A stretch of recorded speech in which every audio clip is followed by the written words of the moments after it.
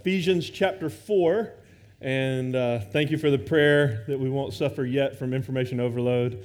I know it's that beloved post-lunch session, so we're going to try to stay mindful of that with our duration, but at least it was Jesus chicken, right? So I think it'll give you an extra jolt of ability to focus. Ephesians chapter 4, before I just jump into it, some things have been coalescing very slowly. I'm actually quite embarrassed at how slow I grow. Snail's pace at best, imperceptible, like watching grass grow, paint dry. I'm embarrassed about the slowness of my growth.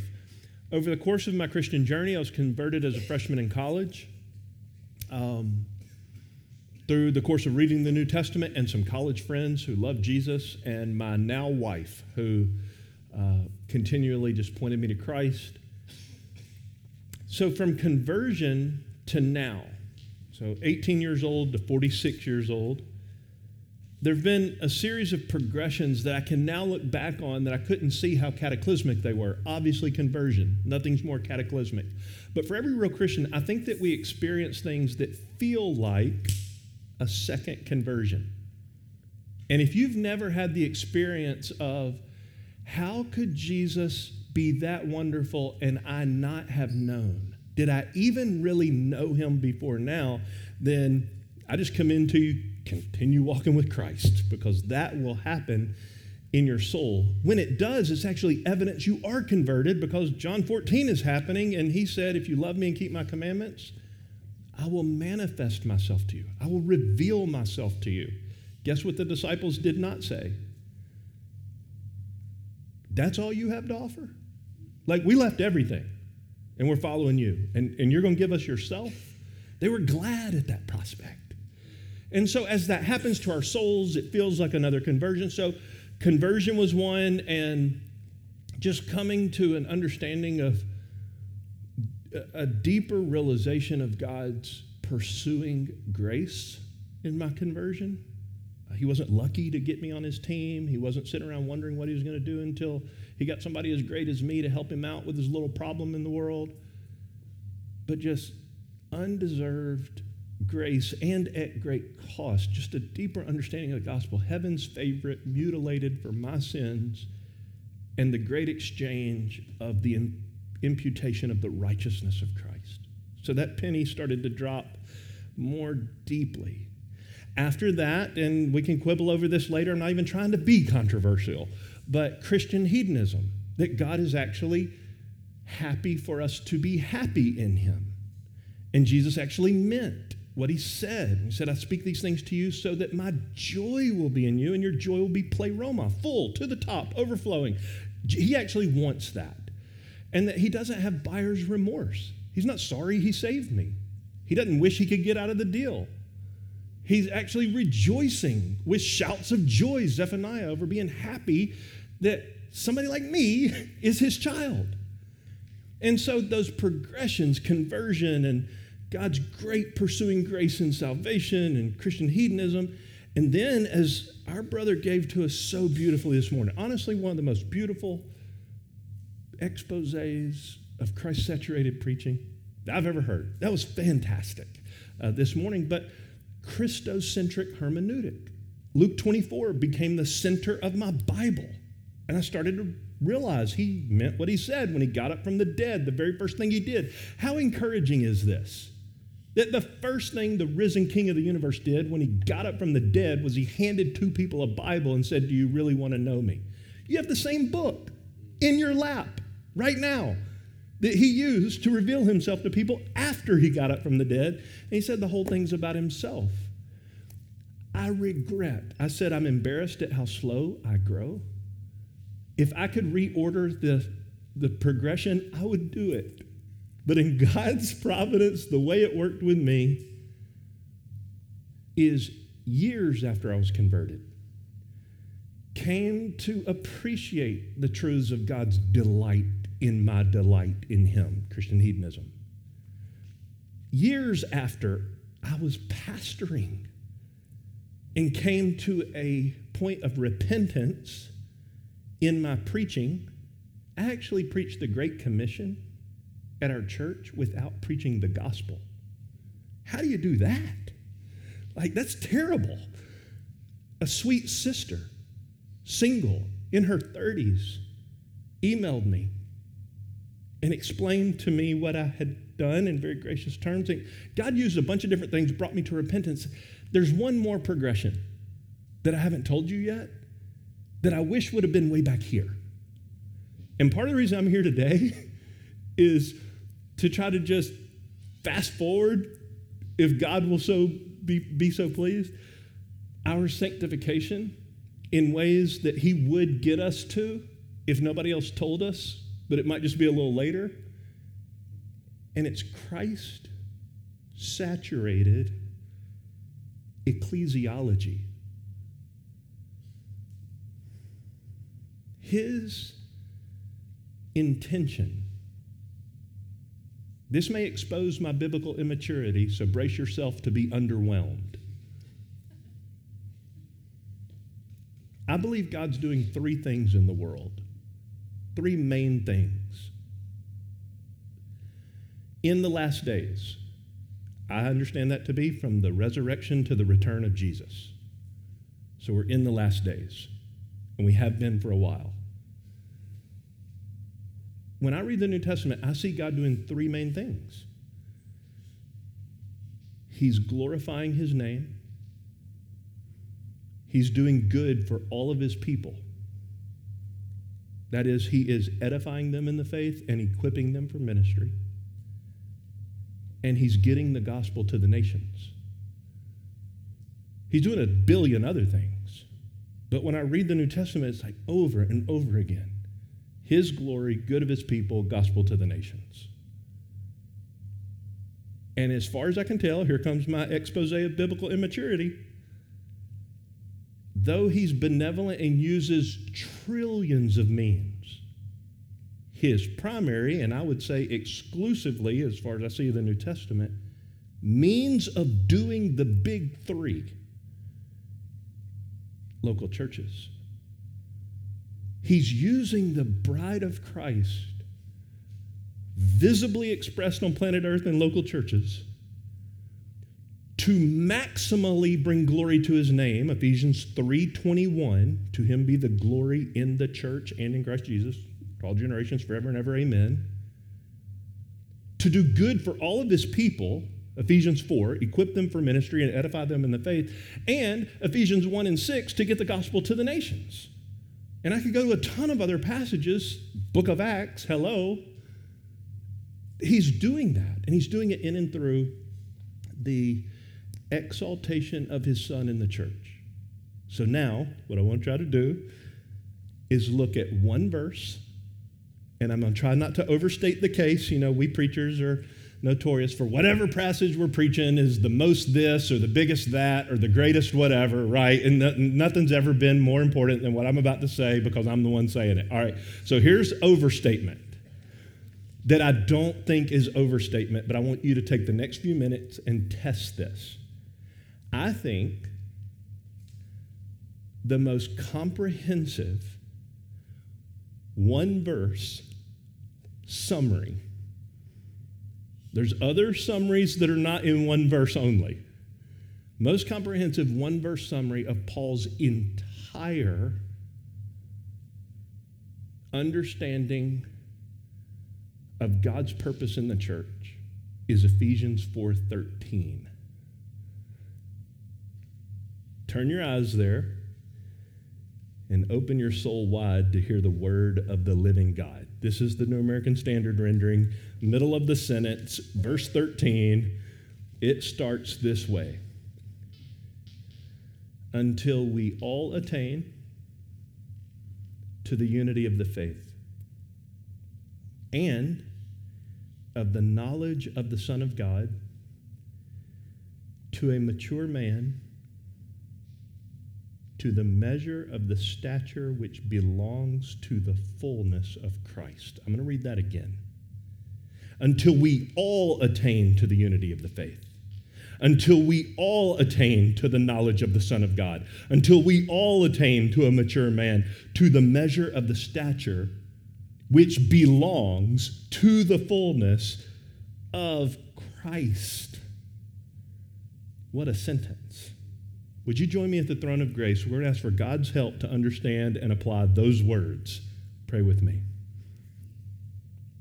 Father, we ask that you would help us, illumine by the Holy Spirit who inspired these words, illumine our mind and our heart, and give us energy for a few more moments to think about something that is very obviously very precious to you. We want to care about what you care about. So help us to see, help us to receive, help us to believe, help us to obey. In Jesus' mighty name we pray. Amen. So for the last year and a half, in a more concentrated way, I've been thinking about ecclesiology. I've thought about that in other ways before then, but in a more concentrated way because through the connection of TCT and another ministry outlet called Media Gratiae, I had the privilege of putting together a little 8-week Bible study that someday, sometime may be available beyond the recesses of my brain on churches that treasure Christ. And so I just tried to collect together biblical data, Old and New Testament, to try to answer the question, what would that look like? What is a congregation marked by when all the people esteem the Lord Jesus in accord with the value that belongs to him? What would happen if, as Augustine said, if Christ is not treasured above all, he's not treasured at all? What would it look like if every single person held Jesus in the same esteem that God the Father commanded all the angels to hold him? Hebrews 1. When the firstborn came into the world, that's the incarnation, God the Father, you can go read this, turned around to heaven, and he said, for the first time in eternity, since the angels were created, they're not eternal, but since their inception, he said, all you angels worship him. So for the first time since they were created, the locus of the focus of the angels' adoration moved from heaven to earth when Jesus came here. The Father is not jealous when God the Son is exalted. He's actually glorified. Philippians 2, you know it very well. Every knee will bow, every tongue will confess Jesus Christ is Lord. And when that happens, it is to the glory of God the Father. The Father is thrilled when the manifold perfections of God are seen and adored in his Son. So I'm back to the question again. What would that look like in your congregation? What would it look like in Memphis? If Christ himself was seen to be the radiance of the glory of God and the exact representation of the nature of God. Well, I think this verse gives us a little bit of insight to that. So there's the long runway. Here's the content. A friend of mine preached on this passage in Covington, Georgia last year, and I listened to his sermon because I had the privilege of preaching at his church some months later, and I preached this passage. So I wanted to see what he said about it. Was it going to have to be clean up on aisle 3? Sorry, your pastor got it wrong. Let me tell you how to get it right. Or would I be able to reiterate, oh, he did really good. Forget my sermon. Go back and listen to his. I want you to evaluate if what this pastor said was good. This is a direct quote from my friend's sermon from Covington, Georgia. What should the church of the Lord Jesus Christ, wherever it is gathered, look like? This. When people ask what kind of church they should look for, what kind of church they should raise their children in, what kind of church would strengthen their marriage, what kind of church brings the most honor and glory to God, it is this. This is the passage that you should point everyone to. Not which church is the coolest, not which church is the most trendy, not which church has the most charismatic preacher, not which church has the most flashy worship or praise band, not which church has the most awesome programming for all the different ages, not the church that has the coolest buildings, lights, smoke, wonderful events that they can put on. This passage, I would say, perhaps above any other in the New Testament, gives a picture of what a healthy, New Testament, Christ-centered, God-glorifying, Spirit-equipped, Word-centralized, missions-mobilized church is supposed to look like. Well, obviously, by my inflection, I think you can tell I heartily agree. I do believe Ephesians 4:13 is the most comprehensive single verse, one statement about what God intends for the church to look like. And I want to just take a moment and look at that with you. What is God's plan for whole congregations to be saturated with the greatness of his Son? I want you to imagine your life is the little thimble that was on my grandmother's finger, who's now in glory, that I saw almost every time I went to her house. So there it is. That's your life. Now, I want you to imagine taking that thimble, turning it upside down, and dipping it into the Mariana Trench, the deepest known part of the ocean, and how it would be engulfed, and almost nobody would be even aware that it's there. It's infinitesimally small, swallowed up in the immensity of the ocean. Now, I want you to imagine taking your life as that thimble and plunging your soul into the bounty of Christ, the fullness of Christ. Now, I want you to imagine your whole congregation is not a bunch of collective individual thimbles, but it's just one collectively. And that whole congregation is turned right side up, upside down, whichever way it is, and plunged into the ocean of the fullness of Christ. Well, here's the whole message in a sentence. I believe this verse is saying that God Almighty wants your church to be as full of Jesus as Jesus is full of Jesus, to the measure of the stature which belongs to the fullness of Christ. He wants you to know that fullness. Indeed, the Lord Jesus did die for you. I said earlier, he's not sorry that he did that. He has no buyer's remorse. There's nothing you can do to make him like you less. There's nothing you can do to make him like you more. He loves you with agape love.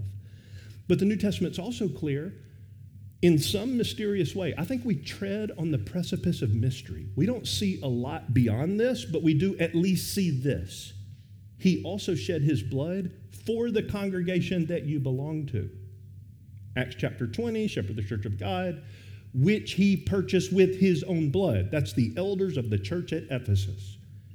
When Paul wrote to that same congregation, the letter of Ephesians, he commands the husbands to love their wives as Christ loved the church and gave himself for her. The blood of Jesus dripping from his mutilated body on a splintered cross outside of Jerusalem was paying for the church that you pastor or belong to. That's amazing. And that will absolutely temper the way we relate to her. Now, I have 4 daughters. And if I put them into your care and go on a long journey and come back and find that you've dressed them up like a prostitute and painted them with makeup like a prostitute, it's not going to go very well with you and me upon my return. How might the Father think about those who do anything that parades his Son in worldly garb when beauty unimaginable, satisfaction beyond what we can calculate is already available to us in him without our sinister efforts to try to add to him? When I was in kindergarten in North Carolina, I proved early that I wasn't the sharpest pencil in the box. And I maintained that reputation all the way until today. And in show and tell, all my friends were bringing the most amazing project that they built at home, or something they had made, or some ridiculous, expensive item that they owned. And they're in show and tell. And, when it comes my turn, I just bring something that's probably broken and nobody's impressed with. And I can remember something of the feeling of jealousy, even now, of my 6-year-old self compared to all my peers and all the snazzy stuff they had. And I didn't really have that feeling as repeatedly again in my life until I became a pastor. And I can remember on really two ends of the spectrum. On one hand, wanting really badly to have something impressive for the people. And by God's grace, sometimes having biblical sightings of the glory of God in Christ and being grieved that so many times in my own life and in our church and in so many other churches were basically a kindergarten show and tell classroom, letting everybody see how unimpressed we are with Jesus by talking about everything but him. So, if you don't get anything else out of this, get this. God will never be unimpressed with the perfect reflection of his glory beaming from the face of his Son. He has, from eternity, before you and I or anything else was created, been exuberantly delighted in the perfect reflection of his glory in the face of his Son by the power of the Spirit. He didn't create because he needed companionship. He created largely for reasons known only to himself. We know a few of them in Scripture, but not all of them. But some of the ones we know is that he invited us into the enjoyment of God. And far from needing us to give him companionship, salvation is a being set free from our myopic self-centeredness by the death of heaven's favorite, so that we can, through faith in his risen victory, join God in the happy much-making of God. He sets you free from you so that you can join him in what is really satisfying. Him. Is that not what this verse is about? There's several parts to it. I'm not going to just give you exposition straight down the line, but I will draw your attention to them straight down the line until we all attain to the unity of the faith. Paul had pastored the church at Ephesus for 3.5 years, sometime before he wrote them this letter. He knew their names and faces. He knew their children. He knew which ones had gone wayward. He knew marriages that had dissolved in divorce. He knew spouses who had died. He knew these people. And he said, in commandeering the preceding verses, that when the Lord Jesus Christ ascended on high and started dispensing gifts to his churches from heaven's throne, pastors, teachers, evangelists, you know the passage, so that we would be built up in Christ, parentheses, Jesus is the most Jesus-centered person in your church. Jesus gave gifts to his churches so that his churches would be built up in Jesus. That's verse 12. And so that we all would be unified in the faith. You got to have the same common denominator to be unified like that. And the faith he's talking about is in verses 1-7. Pursue the unity of the Spirit and the bond of peace.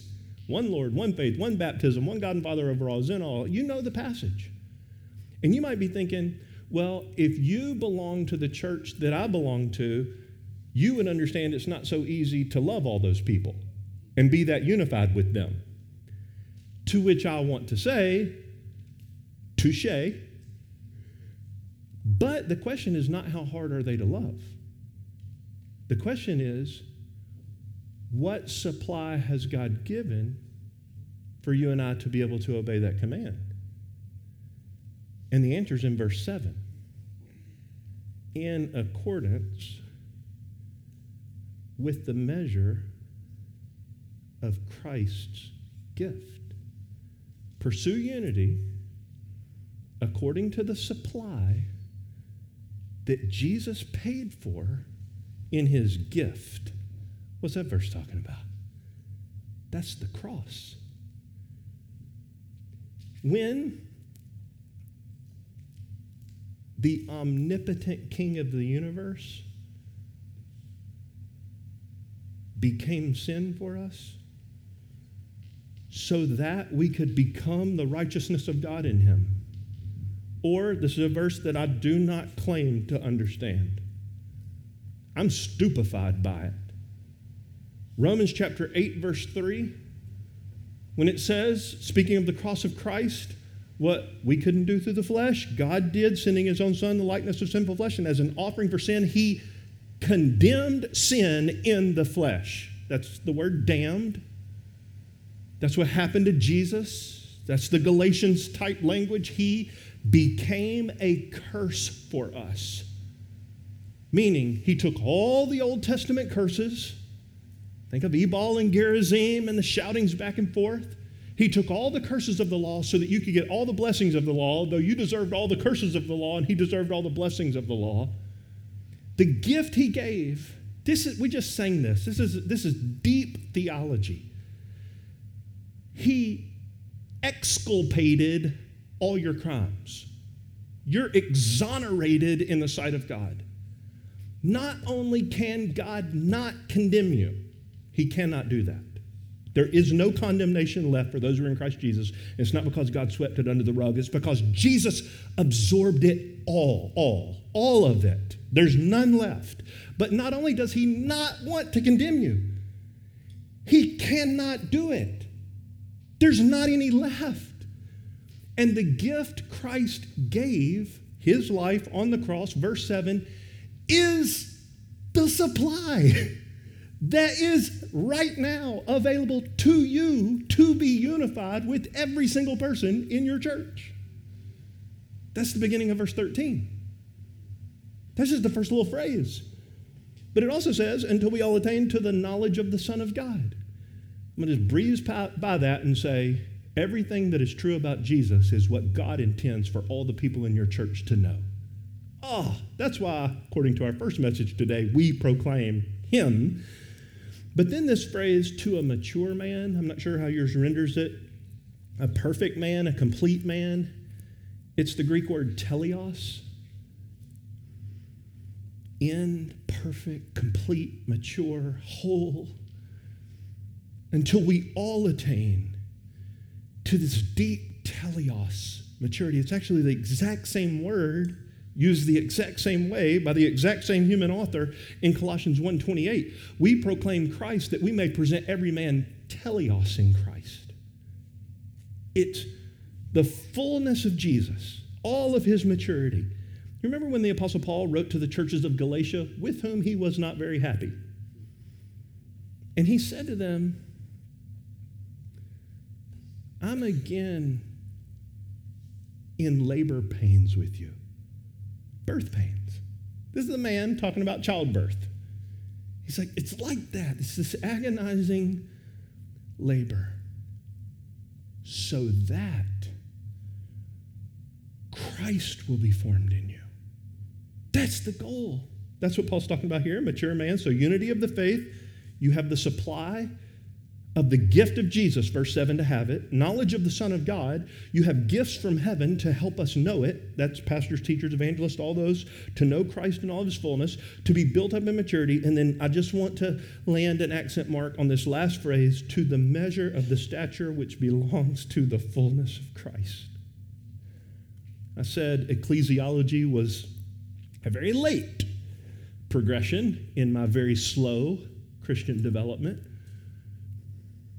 But I love you enough to tell you not one syllable of this sentence was written to you.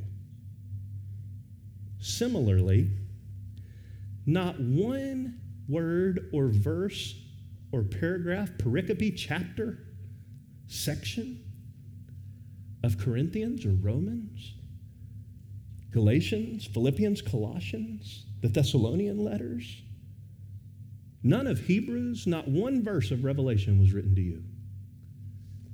All of those letters were written to entire local churches, explicitly demonstrated by the material in them. Now, I'm saying you're a believer, and of course, by extension, yes, it is written to you, and absolutely you should benefit from your own personal meditations on those, but I'm saying that to say this. I want to underline what I believe is a radical biblical truth. You need your church more than they need you. You can stop being a pastor right now, and the church will be fine. But you cannot leave a church and not be part of one, here it comes, and have any of the blessings that are spoken about in 13 letters of your New Testament. They're written to churches, not individuals. Do you want, now, can you feel this stack on top of itself? To the measure of the stature which belongs to the fullness of Christ. Would you like that in your life? Embed your life in a Jesus-intoxicated church. That's how you do it. This church at Ephesus was more than a little blessed. The Apostle Paul, Timothy, and the beloved disciple John were their pastors. Pretty good lineup. And they left their first love. This church left their first love. This church. Do you see? Sean mentioned it earlier. I say it all the time. I'm a broken record. Lord, help me get new analogies. If we get one click off True North, it's not obvious 5 yards from now when we're shooting an arrow and miss the bullseye by one of the concentric circles. But if we're one click off True North and we're shooting 50 years, then the target's not even in view anymore. And it's so easy to get distracted from True North, from Christ. I don't know what you think would strike fear in the heart of the Apostle Paul. I mean, this man was beaten multiple times. He was lowered in a basket out of a wall at night. He was chased by mobs. He was stoned almost to death. I mean, they literally drug his lifeless body. They thought they killed him and threw him in a ditch outside of Lystra. He stood back up and went right back in and said, "Who wants to be an elder?" And people signed up. I don't know what you think would strike fear in that man's heart, but he told the church at Corinth, "I am afraid." What would make the eminent apostle afraid? That as the serpent deceived Eve, your mind will be led astray from simple, pure devotion to Jesus.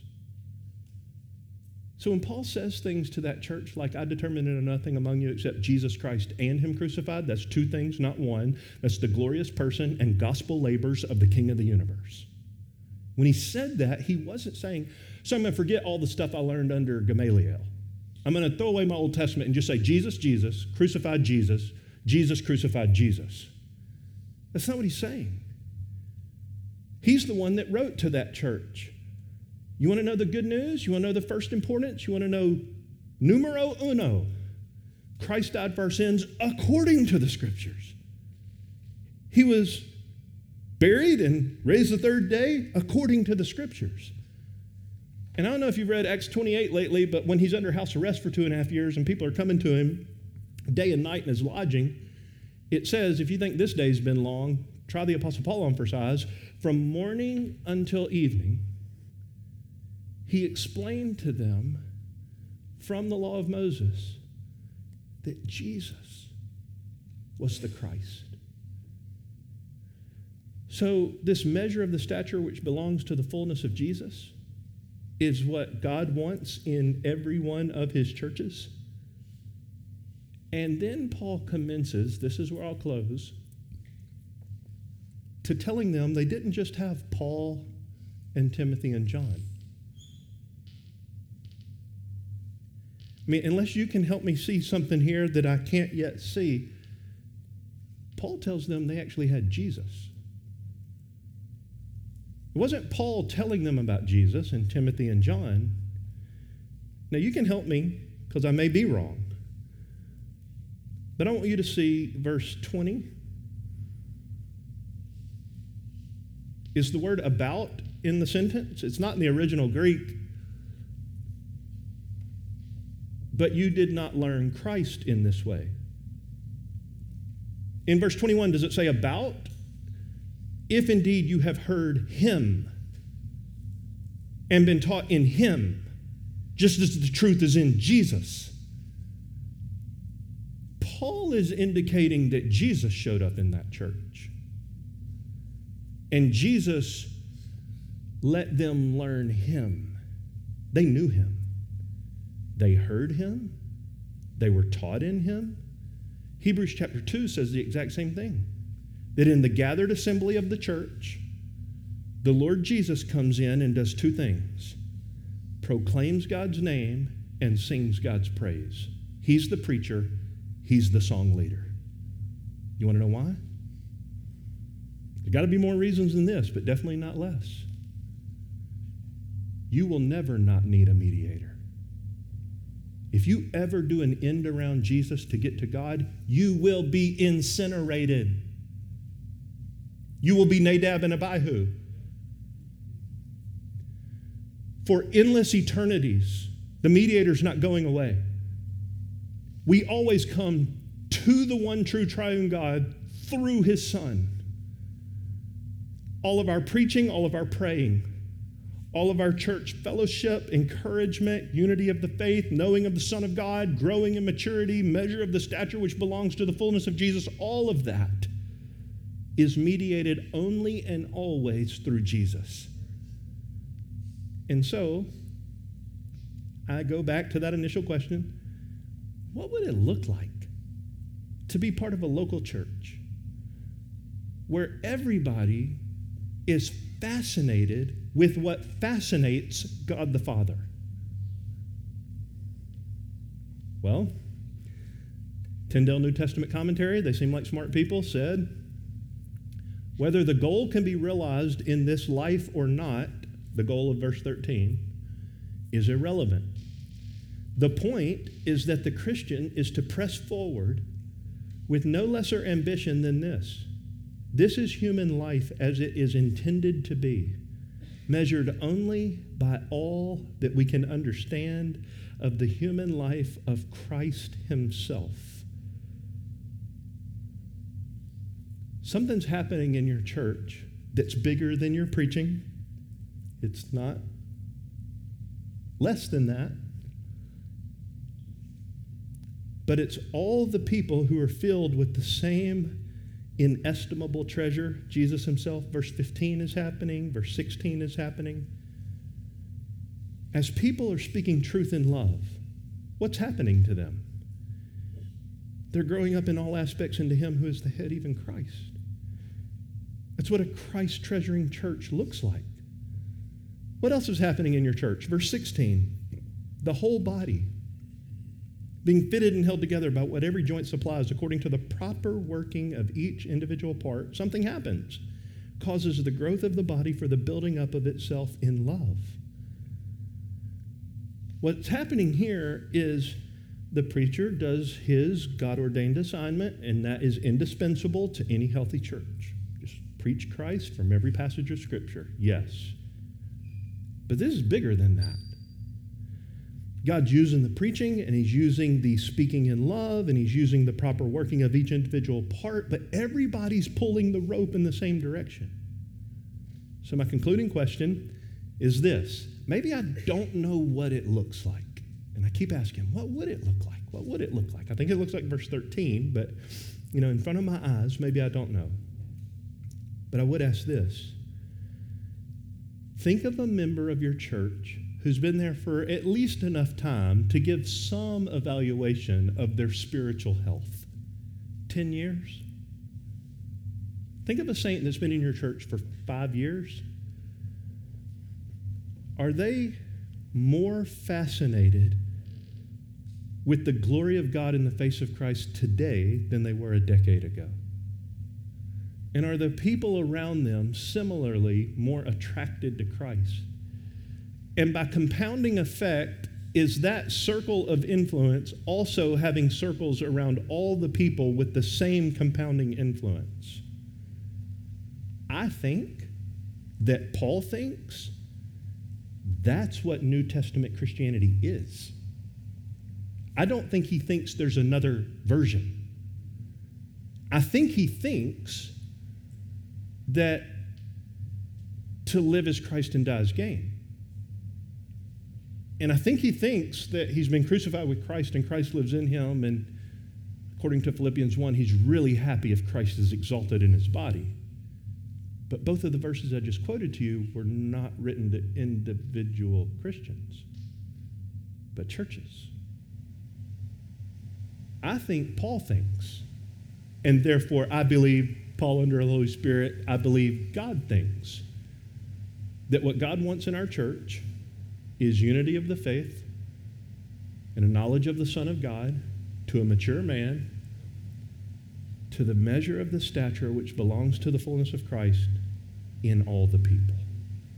That is that. Gospel-centered church life. The whole church saturated in the fullness of Jesus. Well, maybe next year or another conference, if I get to come back, I'll tell you the other things that we didn't get to. Lord bless you. Let's pray. Father, we ask that you would cause our congregations to look like Ephesians 4:13. You know what that means? And you know that Jesus died and rose again to purchase those privileges for our churches. So for your glory, for our good, for the advance of the gospel in the world, we ask that our churches would look like verse 13 of Ephesians 4. We pray this in Jesus' name for your glory. Amen.